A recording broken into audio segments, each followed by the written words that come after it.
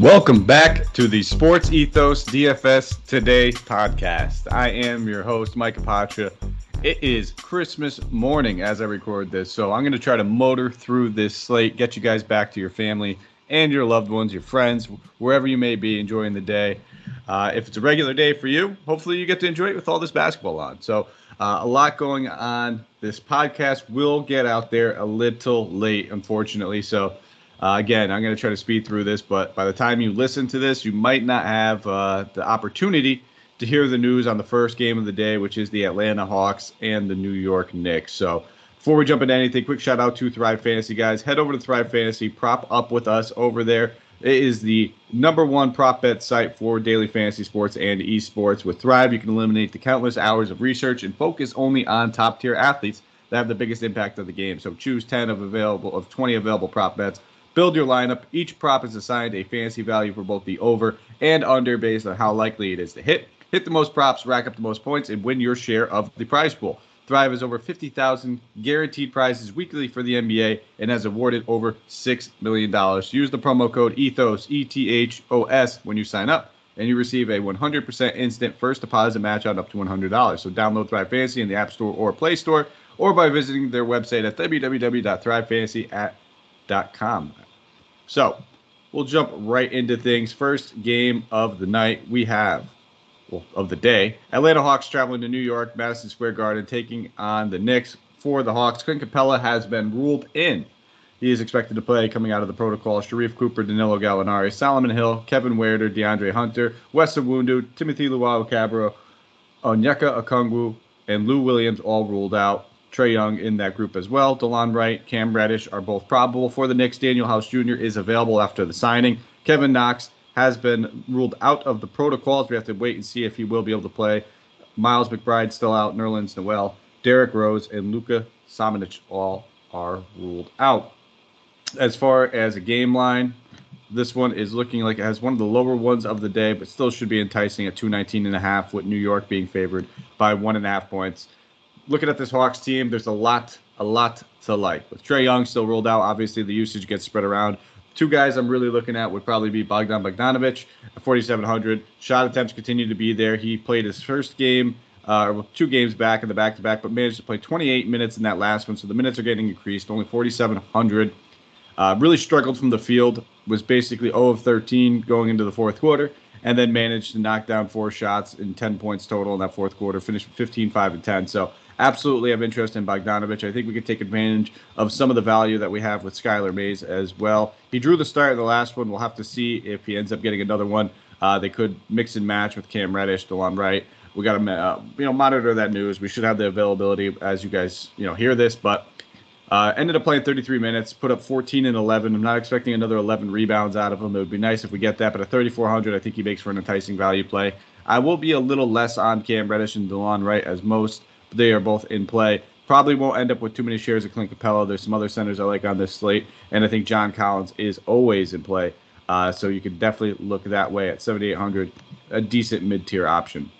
On to the Knicks side of the ball. Very simple for me here. Kemba Walker, 6,100. He's drawing another start. He is absolutely in play. Dude's been scorching hot. The only merit to fading him right now is if you're playing a multi-entry GPP and you're trying to take advantage of the ownership and just shy away from it, which I totally understand. Won't be playing much Randall on this slate. Wouldn't fault you if you wanted to, though. And I think the other option that I want to keep an eye on would be Evan Fournier at 5,500. Merely a pivot. Next game, 2:30 Eastern Standard Time. Boston Celtics traveling to Milwaukee, taking on the Bucks. 232.5 game total. Milwaukee favored by 6. This is the second highest game total of the night, so there's going to be some fantasy goodness in here. As far as the injury report goes, Bruno Fernando, Inez Freedom, Sam Hauser, all ruled out. Juancho Hernan-Gomez, Al Horford are questionable, both of them out of the health and safety protocols, but we still have to wait and see. Justin Jackson, CJ Miles, Aaron Naismith, Josh Richardson all ruled out. Marcus Smart is questionable. Grant Williams is out. And then for the Bucks, we have Dante DiVincenzo out of the health and safety protocol, still questionable. Looks like he's going to suit up, and then Brook Lopez has been rolled out. Everybody else is good to go. So for this Boston team, not a whole lot to like here. Now, if Al Horford gets ruled out, I think Robert Williams is most certainly in play, becomes one of the better centers available on the board at 5,800. And then if we see that there is no Marcus Smart, obviously, I think that gives a big bump to Dennis Schroeder and Peyton Pritchard. I think we'd take a look at both those guys. Otherwise, I'm not playing anybody really in this game or on this side of the game. Just a lot of options, a lot of studs out there. I'd rather spend up on over Jason Tatum and Jaylen Brown.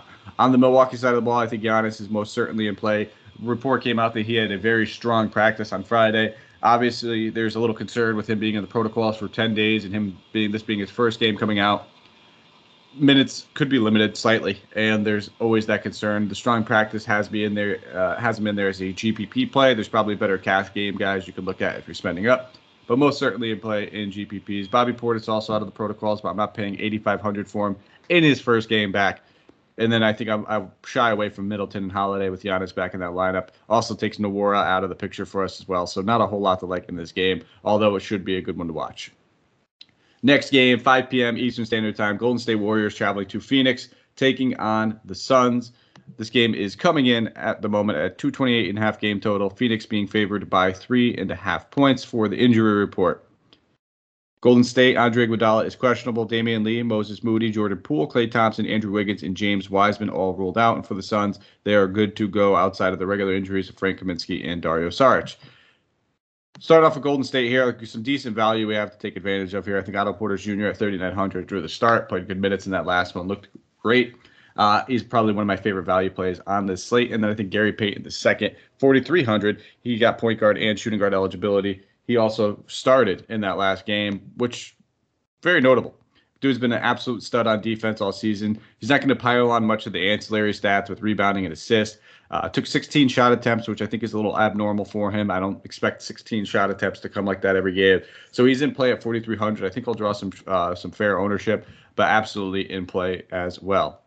Outside of those two guys, I think, if you want to play Steph Curry, I'll never talk you off that ledge. It's just not the best matchup. We saw him struggle against Phoenix 2 times already this season. So I think I will probably lean elsewhere when it comes to my spend up. And then I think Draymond at 7,300 is a fine option. He's averaging 40 DK points against his team this season in 2 games. In 2 games, I got the coffee burps going on. But again, I don't find myself landing in that mid-tier range all too much, but he's certainly an option for us. I do like him in this matchup. On the Phoenix side of the ball, it's only DeAndre Ayton for me. He's the only guy I'm really looking at. Center, if you're not spending down, you probably have to spend up, or even you can slot Giannis in there. But he's rolling it over the past 4 out of the 5 games. He has at least 40 DK points. He's averaging 42 against this team in 2 games so far this season, with a 22 or a 23.9 rebound average against them. So I'm all for looking at DeAndre Ayton. I like him in this matchup. Otherwise, I'm not really going anywhere else.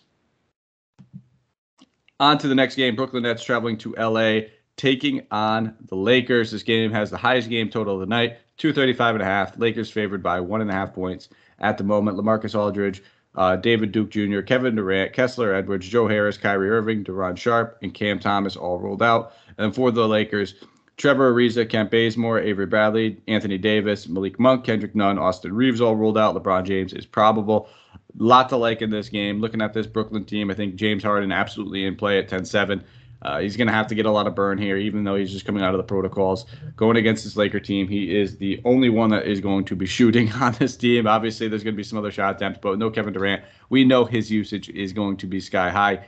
Now, where the value is coming from, I think there's some decent value options that we could look at here between, DeAndre Bembry at 39, between James Johnson at 37. I think one of those 2 guys are most certainly in play. You could even look at a guy like Javon Carter, but I'd rather not. I don't trust him.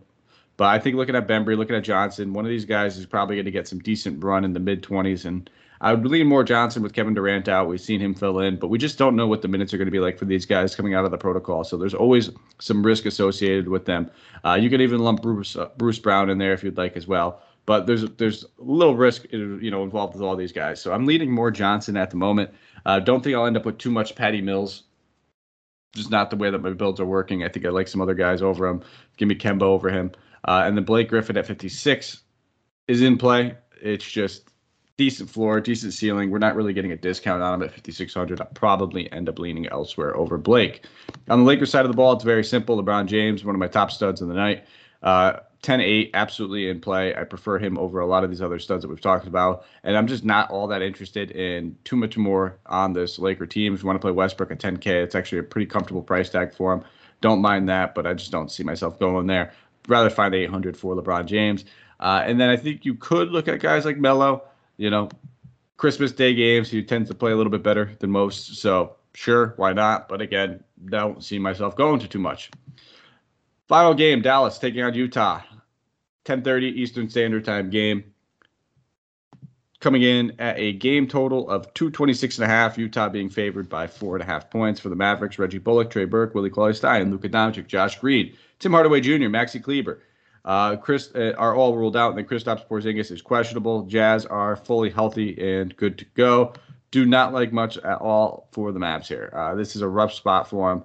You could take your shots where you please, but I just don't see myself doing it too much. The one guy I could look at would be Frank Ntilikina at 3,400. He's a decent value play. He played 38 minutes in that last one. It's going to be a really, really tough matchup for him, though. But if he's playing big minutes like that, you could certainly consider him at 3,400. Not playing Brunson, not playing Porzingis.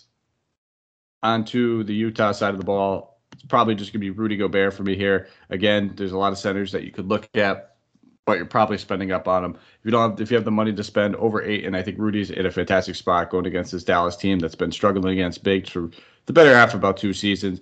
I don't think I'll be playing too much Mitchell at 96. I think Conley makes for a pivot off of Kemba, but it's a risky one. I still prefer Kemba over him. But outside of that pivot move, that's it. And that's all I'm really looking at. So I try to give the quickest rundown I possibly could. That way this can hopefully get out there as soon as we could for you guys.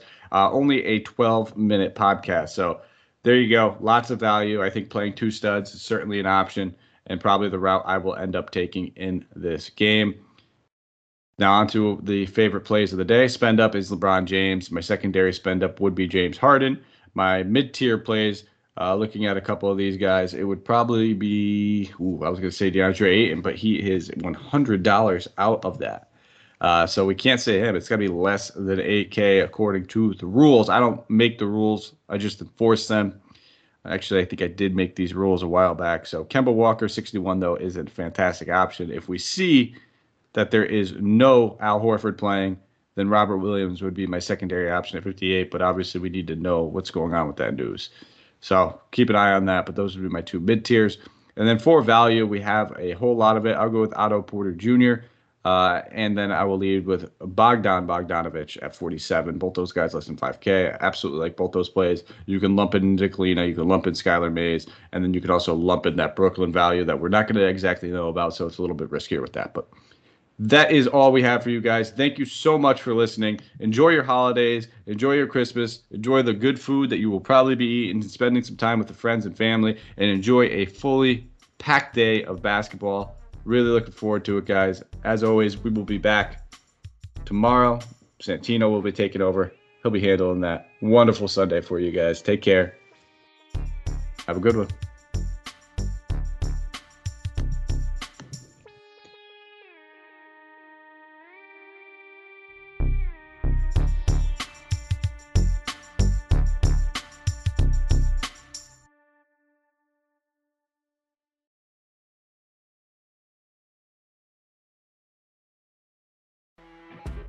You know when you're listening to a true crime story that has an unbelievable plot twist that makes you stop in your tracks?